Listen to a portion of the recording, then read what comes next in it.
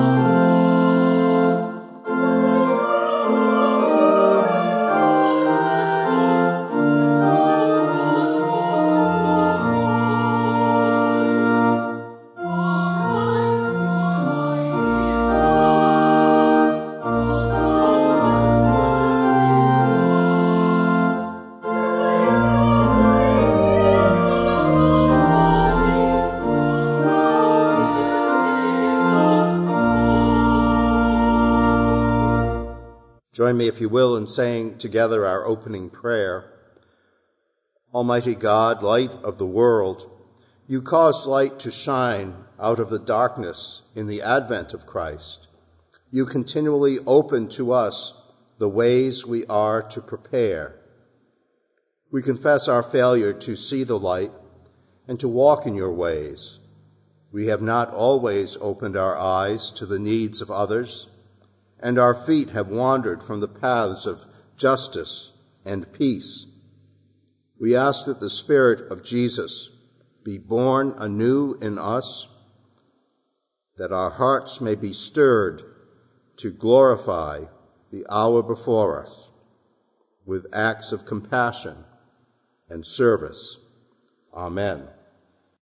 The Lord is merciful and gracious, slow to anger and plenteous in mercy. If we confess our faults, God is faithful and just to forgive us our sins and to cleanse us from all unrighteousness. Amen.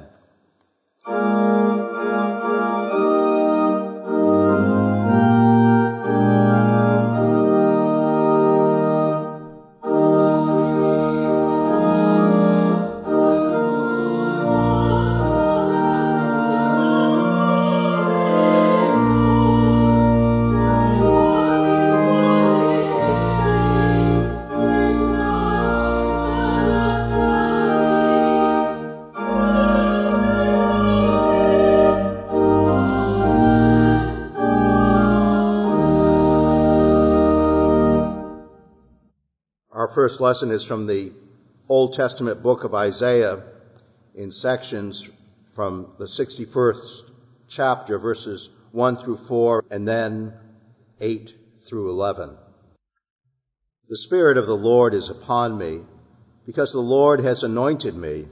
He has sent me to bring good news to the oppressed, to bind up the brokenhearted, to proclaim liberty to the captives and release to the prisoners, to proclaim the year of the Lord's favor and the day of vengeance of our God, to comfort all those who mourn, to provide for those who mourn in Zion, to give them a garland instead of ashes, the oil of gladness instead of mourning, the mantle of praise instead of a faint spirit. They will be called oaks of righteousness, the planting of the Lord, to display his glory. They shall build up the ancient ruins.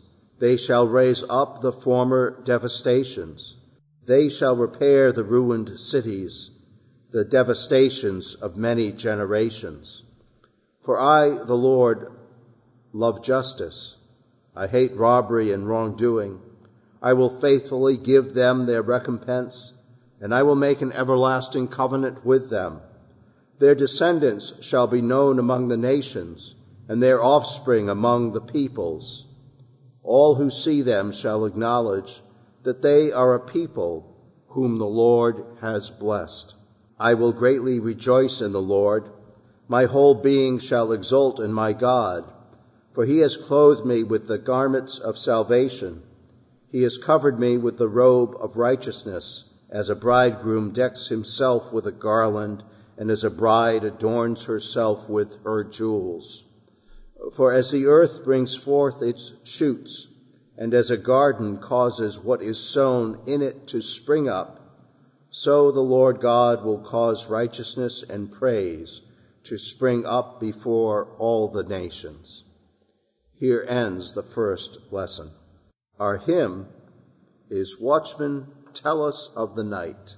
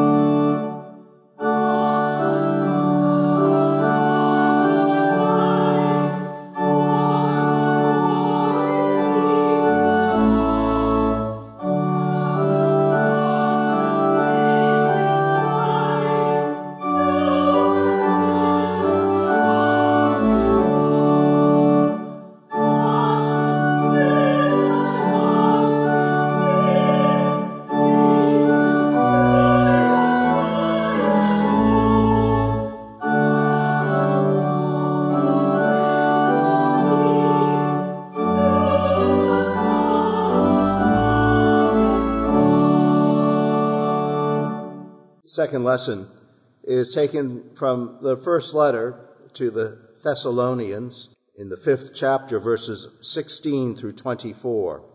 Rejoice always, pray without ceasing, give thanks in all circumstances, for this is the will of God in Christ Jesus for you.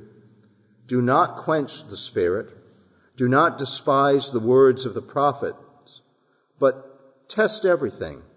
Hold fast to what is good. Abstain from every form of evil.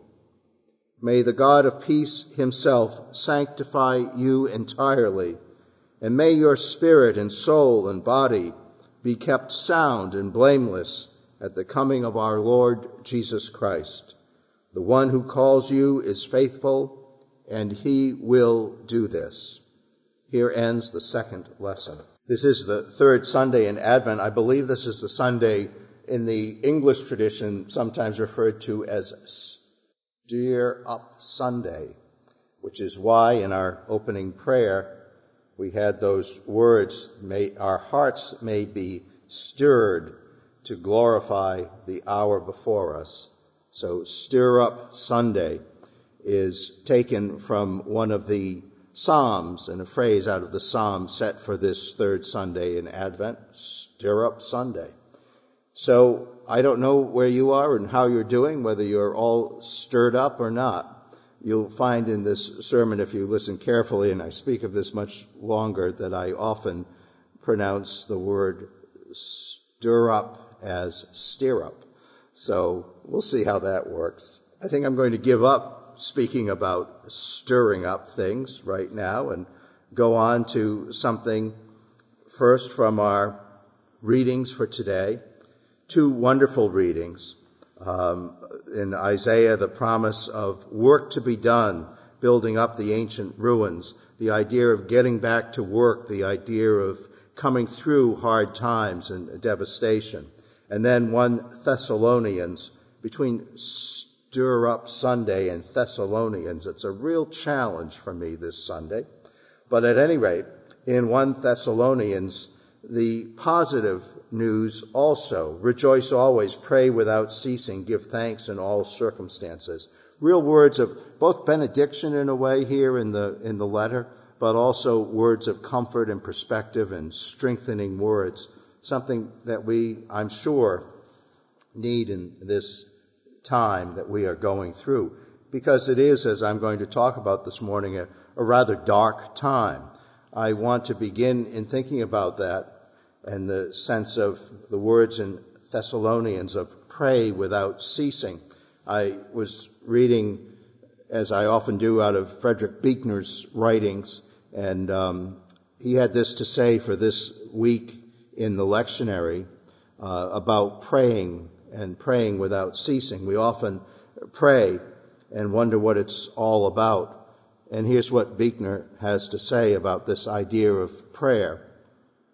Whatever else it may be or not be, prayer is at least talking to yourself, and that's in itself not always a bad idea.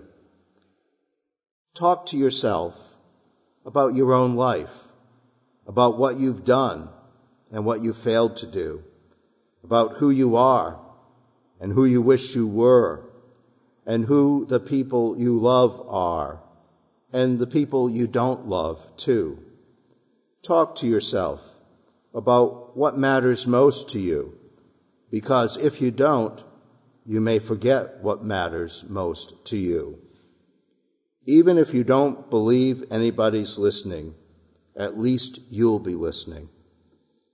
Those are great words and a great description of prayer from Buechner. I often talk to myself, and now I'm much more comforted having read his words to know that I'm not just talking to myself, I'm praying.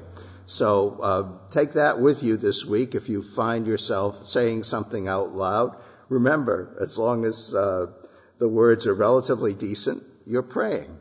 And his attention to taking time and vocalizing our inner life, saying it out loud, perhaps on a walk, perhaps in a room alone. These are the safest ways to do this, obviously. He's running against that idea that people who talk to themselves might be crazy.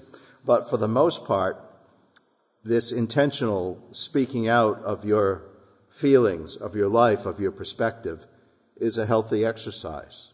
And it's one that allows us to shape our own lives and give ourselves perspective. And at the very end, he also is good enough to mention the fact that even if you don't believe anyone's listening, for those who are relatively atheistic about these things, prayer is a helpful thing.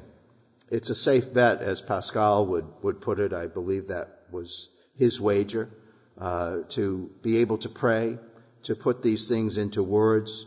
And even if no one else is listening, we've done something for ourselves. And if our prayer is right and true, we've done something for the world. We've made it a better place, and we've made ourselves that much better. I want to take some time off from the scripture and some of the Advent themes of waiting to go back to an earlier theme for this week and to speak a little bit frankly about some other things about the Christmas season coming upon us. We know we are set in this year with Christmas coming, and it's a hard and difficult year. Most times, when Christmas comes, preachers might be talking about how to de-stress your life, that you're doing too much, that you're running around and you're going to parties and you're having obligations and having all kinds of things to do and you're frankly worn out. The preacher is supposed to tell you to slow down, to create some quiet time. Well, this year, we're all sitting in a room alone somewhere. We can't go to the Christmas party. The office is closed. You can't even go out to a restaurant and listen to some gossip from the table next to you. This is a very different kind of Christmas. And yet, although it is different, it's got its own very unique kind of stresses.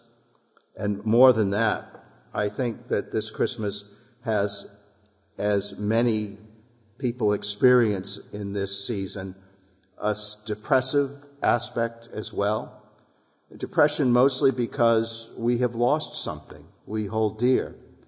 We're not doing so many things that are familiar. I know with stress in the Christmas season, there are two kinds of people. There are people who rush around and do everything because if they sat still for a while, they'd go crazy. And there are other people who just in the season itself get so depressed by doing nothing. So whatever case you find for yourself, I would like to share with you that it's kind of a real thing this season. We've all lost something. We've lost going to church. We've lost human connections. We've perhaps even lost jobs. We've lost income. We've lost a sense of tradition and anchor in our community. We feel perhaps pushed around by circumstances and events far beyond our control. If we have children, we're wondering about how they're going to fare and what's going to happen to them and how well they are. If we have older parents or grandparents, we're wondering about if they'll make it through. All kinds of difficult things this season, and on top of it, the fact that Christmas is meant to be that time that lifts us out of this depression. Christmas, although it has for some, and obviously every season I preach, I'm always remembering people who are looking back to the past of Christmas past and mourning some loss that is no longer real for them in a present Christmas or in a Christmas present. But Christmas, with its festivals and traditions, is meant to lift us up, to give us hope. Strange thing about Christmas and the gospel, we don't know very much about how Jesus was born and when and where. There are all kinds of conjectures as to what happens. If you go back to your Bible and you read the 4 different accounts, you'll find some with almost no account at all, and every other account will be contradictory. No one gets the story straight. Why is that? Well, the reason, of course, is because the significance of Christ and the life of Christ is in the end, not the beginning. Nobody was paying attention when this child was born. Who knew? Nobody knew. There were the prophets, there was Mary, there were words to Joseph, and perhaps John the Baptist baptizing were beginning to give some form to the significance of this life. But nobody sat back recording the exact details. That's why, particularly this year, as we move into the Gospel of Mark, the Markan Gospel is so quick, so brief to get from the early days to the ministry of Jesus, the last 3 years. So, in fact, the question of when Christmas is always a matter of conjecture, something we really can't ascertain. We know the time of Jesus' death because of its coinciding with the Passover festival. But as to his birth, a little bit more mystery. We've located it for various reasons in midwinter. One reason people suspect is because there were already festivals at that point. And so the birth of Christ becomes a way of piggybacking upon those earlier festivals, and a way, in fact, of overtaking them, a way of, in fact, of absorbing them and making them their own, in some sense, removing the competition, taking the best day the best time, the best festival for this particular celebration. The old festivals, what were they? Well, we all know that the old festivals usually, at least in the northern hemisphere, coincided with the shortest day of the year, the solstice. There was, in the olden times, that mystery about the shortest day of the year. The fear is every year things get darker and darker. And then finally, on that pivot day, the solstice, the sun returns, as if someone is moving away from you, someone is leaving, perhaps for good. And suddenly that person far in the distance stops and turns and returns to you. What a wonderful feeling, that point, that stopping point, where the person turns and comes back. That's somewhat the sense of the solstice, that shortest day of the year, that darkest day when things can only seem to get worse, and suddenly someone turns and things begin to get better. That day for us this year is going to be Monday, December 21st. Now, next week I'll be preaching more about Christmas itself and some Christmas themes, so I won't be talking to you about these other things. But Monday, December 21st, mark it in your calendar. Here in Bennington, the sun will rise at 7:20 in the morning and set at 4:21. Ugh, terrible.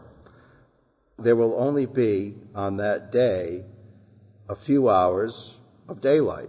And if you're in Bennington and know anything about December in Vermont, the chances that the sun will be shining are even 50-50. So who knows how light it will be. But we do know that that day will be 6 hours and 20 minutes shorter of daylight than a day in June, the longest days of the year. 6 hours and 20 minutes, 6.5 hours. That's almost an entire workday difference in terms of the amount of light in your life.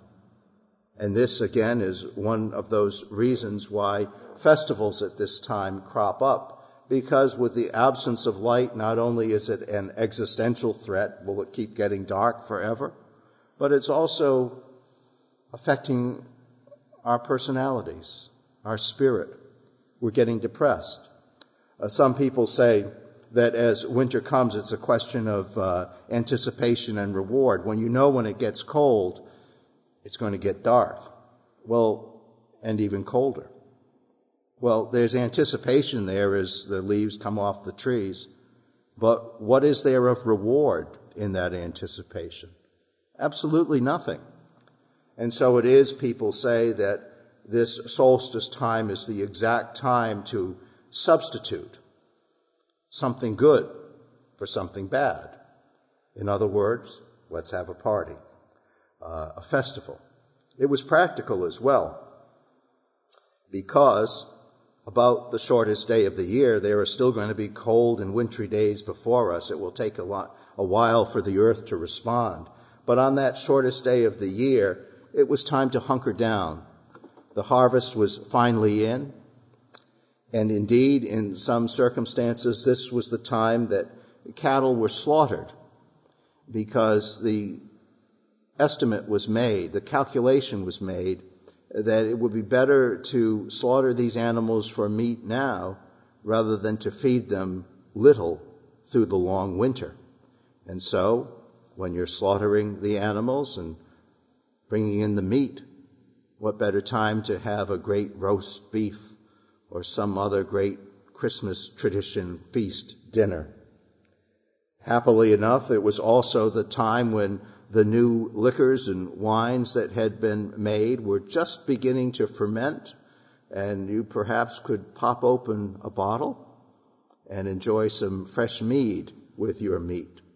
So you see, nature conspired to make the festival at this time of year, the shortest day, a very sensible and good thing.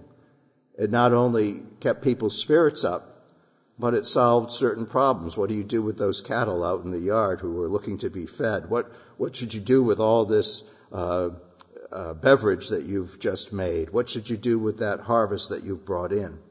And you would do it all with the knowledge that January, February, March, those were the lean years, the lean months, the time you would be waiting for the grass to green, for the first sprigs to come up, for the lambs to be born, for life to return. Good time to have Easter, probably.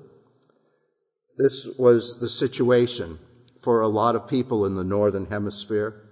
This is why in the Germanic traditions they had a festival called Yule, and they had a great Yule tide. This is why in the 13th century, a famous author by the name, and now that I've said Stir and Thessalonians, guess what I'm going to say? I'm going to pronounce the name of the Norwegian author, Snorri Sturluson. Snorri Sturluson. Snorri. Great name for a child. Snorri Sturluson. He wrote in the Heimskringla about the festivals, probably celebrated at the time by the Norwegian kings. And I'm not even going to pronounce their names. They weren't named Olaf. So, I'm taking you on a journey, and why am I doing that? I'm taking you on that journey to say, yes, indeed, the days will be dark. Yes, indeed, we have a festival here at this time that we know uniquely is Christmas and has special relevance to us, but we see there are two different tracks here. The fact of Christmas, the fact of Christ's birth, is out of time and context for us. It's great to have the festival and to celebrate at this time, but Christ is born in every climate. Christ is born in every heart. Christ is born in every place. Christ is born to those who are happy or those who perhaps are sad. The danger, and this returns to Isaiah, as I was reading about these festivals and such, about folklore, one commentator said, jokes exist only because an unbroken chain of people keep telling them. Songs exist because we keep singing them. We choose to engage in traditions as much as they choose us. It's very important to remember this year, as we've lost so much. It's very important to remember that we, like the people in Isaiah, have work to do in the coming years. We cannot lose these traditions. We must not lose these traditions because they keep us. They keep us as a loving and a kind people. They keep us connected. They make us human. Much as God shows us the divine, these traditions of worship make us truly human, God's people, children loved by God. And so it is that we have work to build up the ancient ruins, to raise up the former devastations, to repair the ruined cities and the devastations, not of many generations, but of many months. I truly worry, among my darker thoughts, about where our traditions and habits might go.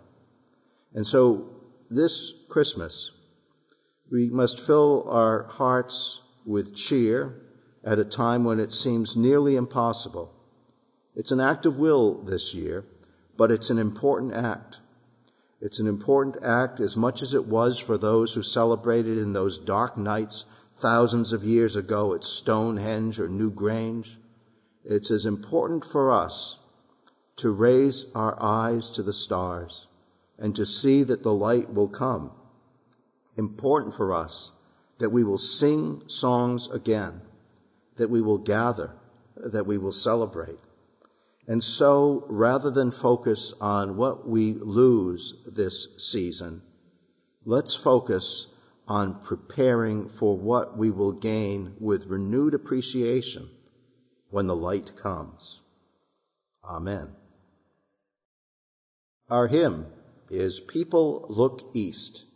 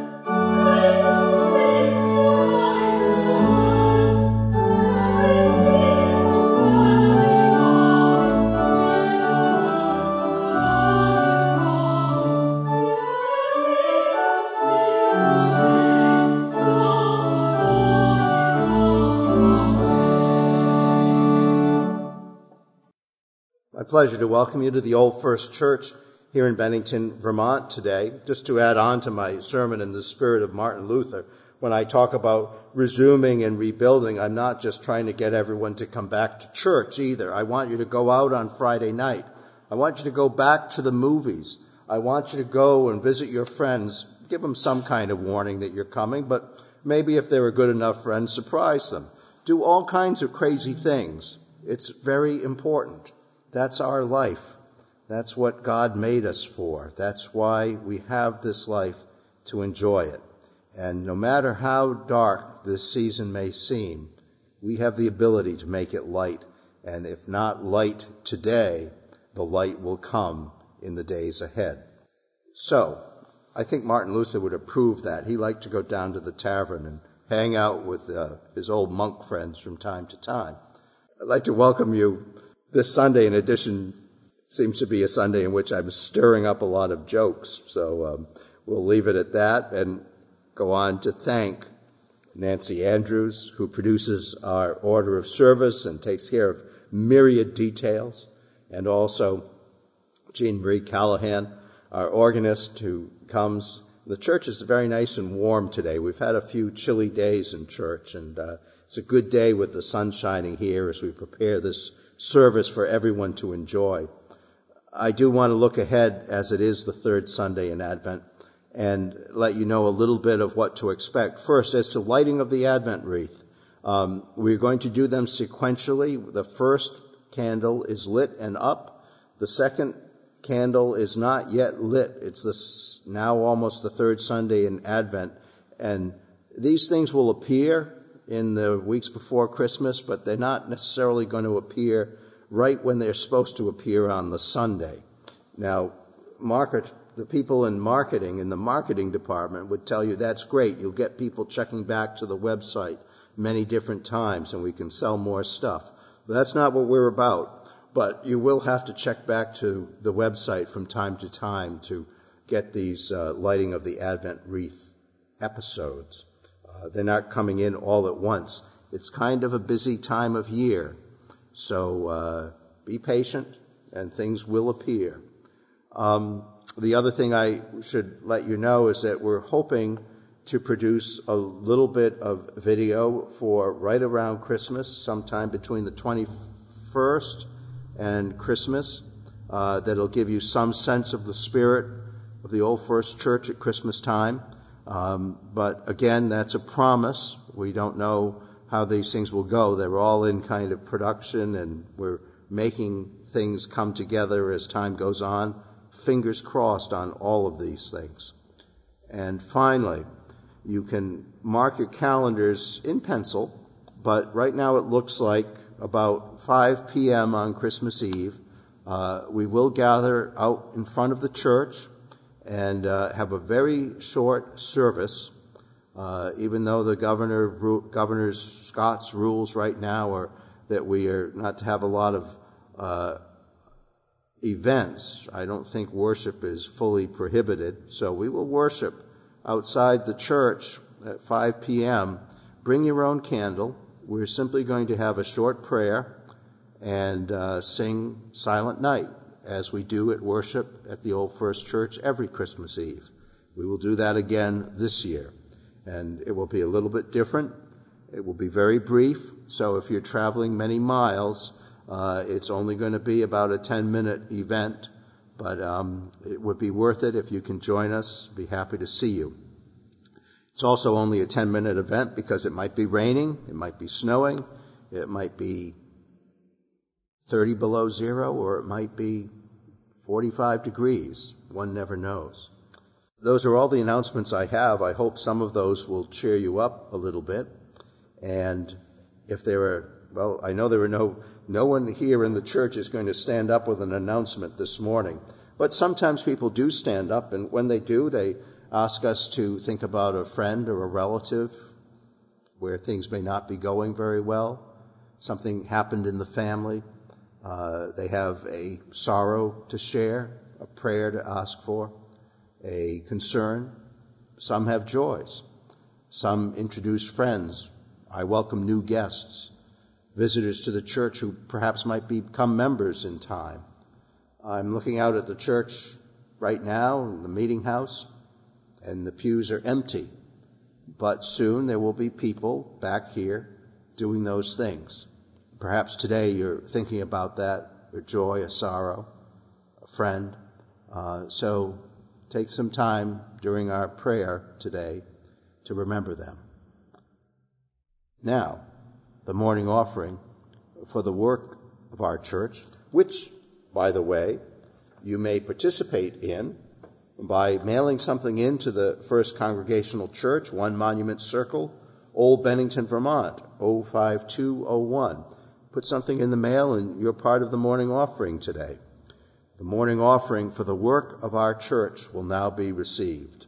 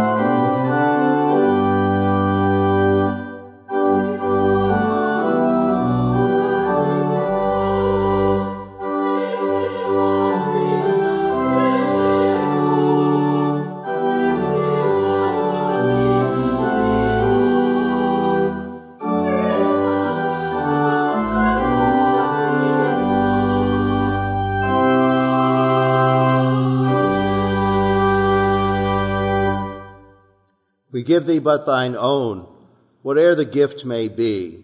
All that we have is thine alone, a trust, O Lord, from thee. Let us pray. Dear God, be with us this day.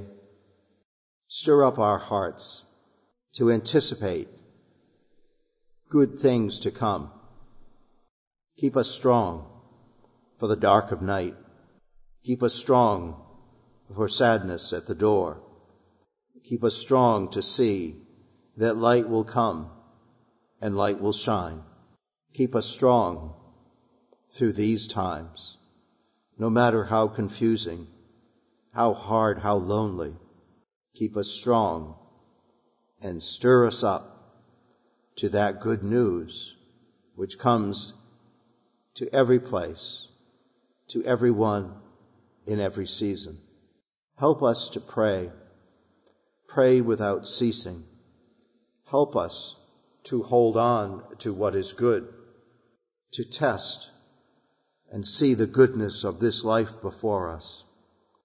Enable us in these weeks to reach out to others, to share our common humanity, to share the love which Christ showed us in his life, in his actions, in his words. Help us to keep our faith strong. Help us to remember our traditions. Help us to remember the song, to remember the words, to remember the hope and Christ's promise. Be with this world as things change. Our hope for peace never changes.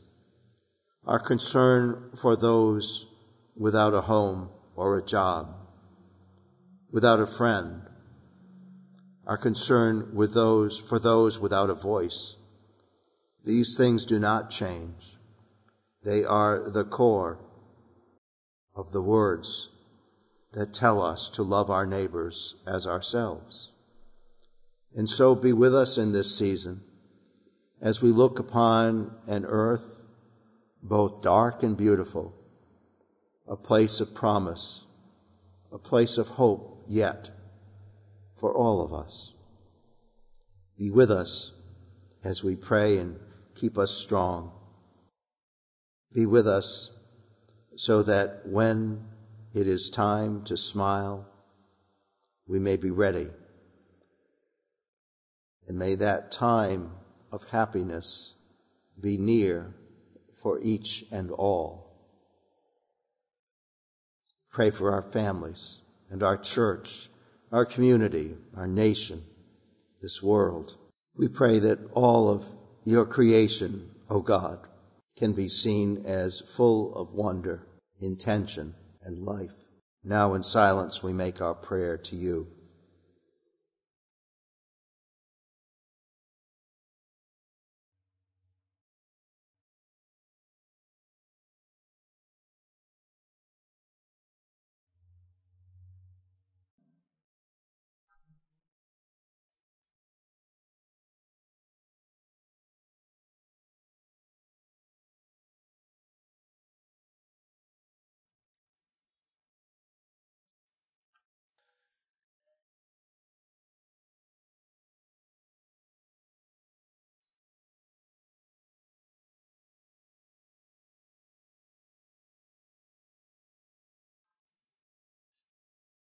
Amen. And as Jesus taught us, we pray, Our Father, who art in heaven, hallowed be thy name. Thy kingdom come, thy will be done, on earth as it is in heaven. Give us this day our daily bread, and forgive us our debts as we forgive our debtors. And lead us not into temptation, but deliver us from evil. For thine is the kingdom, and the power, and the glory forever. Amen. Our hymn is See Amid the Winter's Snow.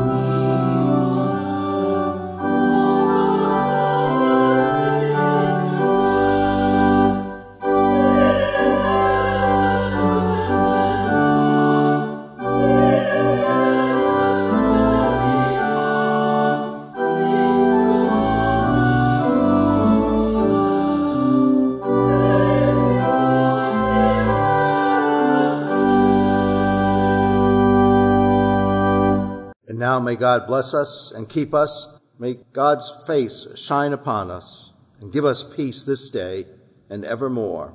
Amen.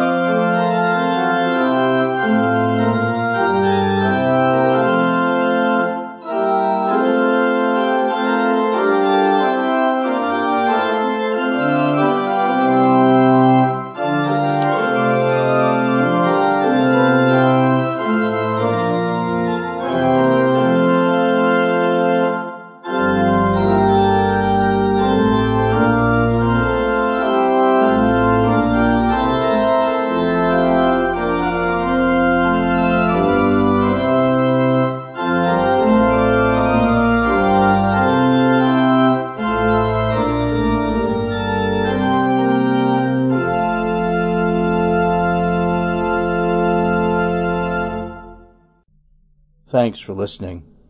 In the week ahead, be of good cheer and live your faith. Check in again next week when we hope to have another service for you. Permission to podcast and stream the service music is granted under license number 3009679 from CCLI, with all other creative rights reserved.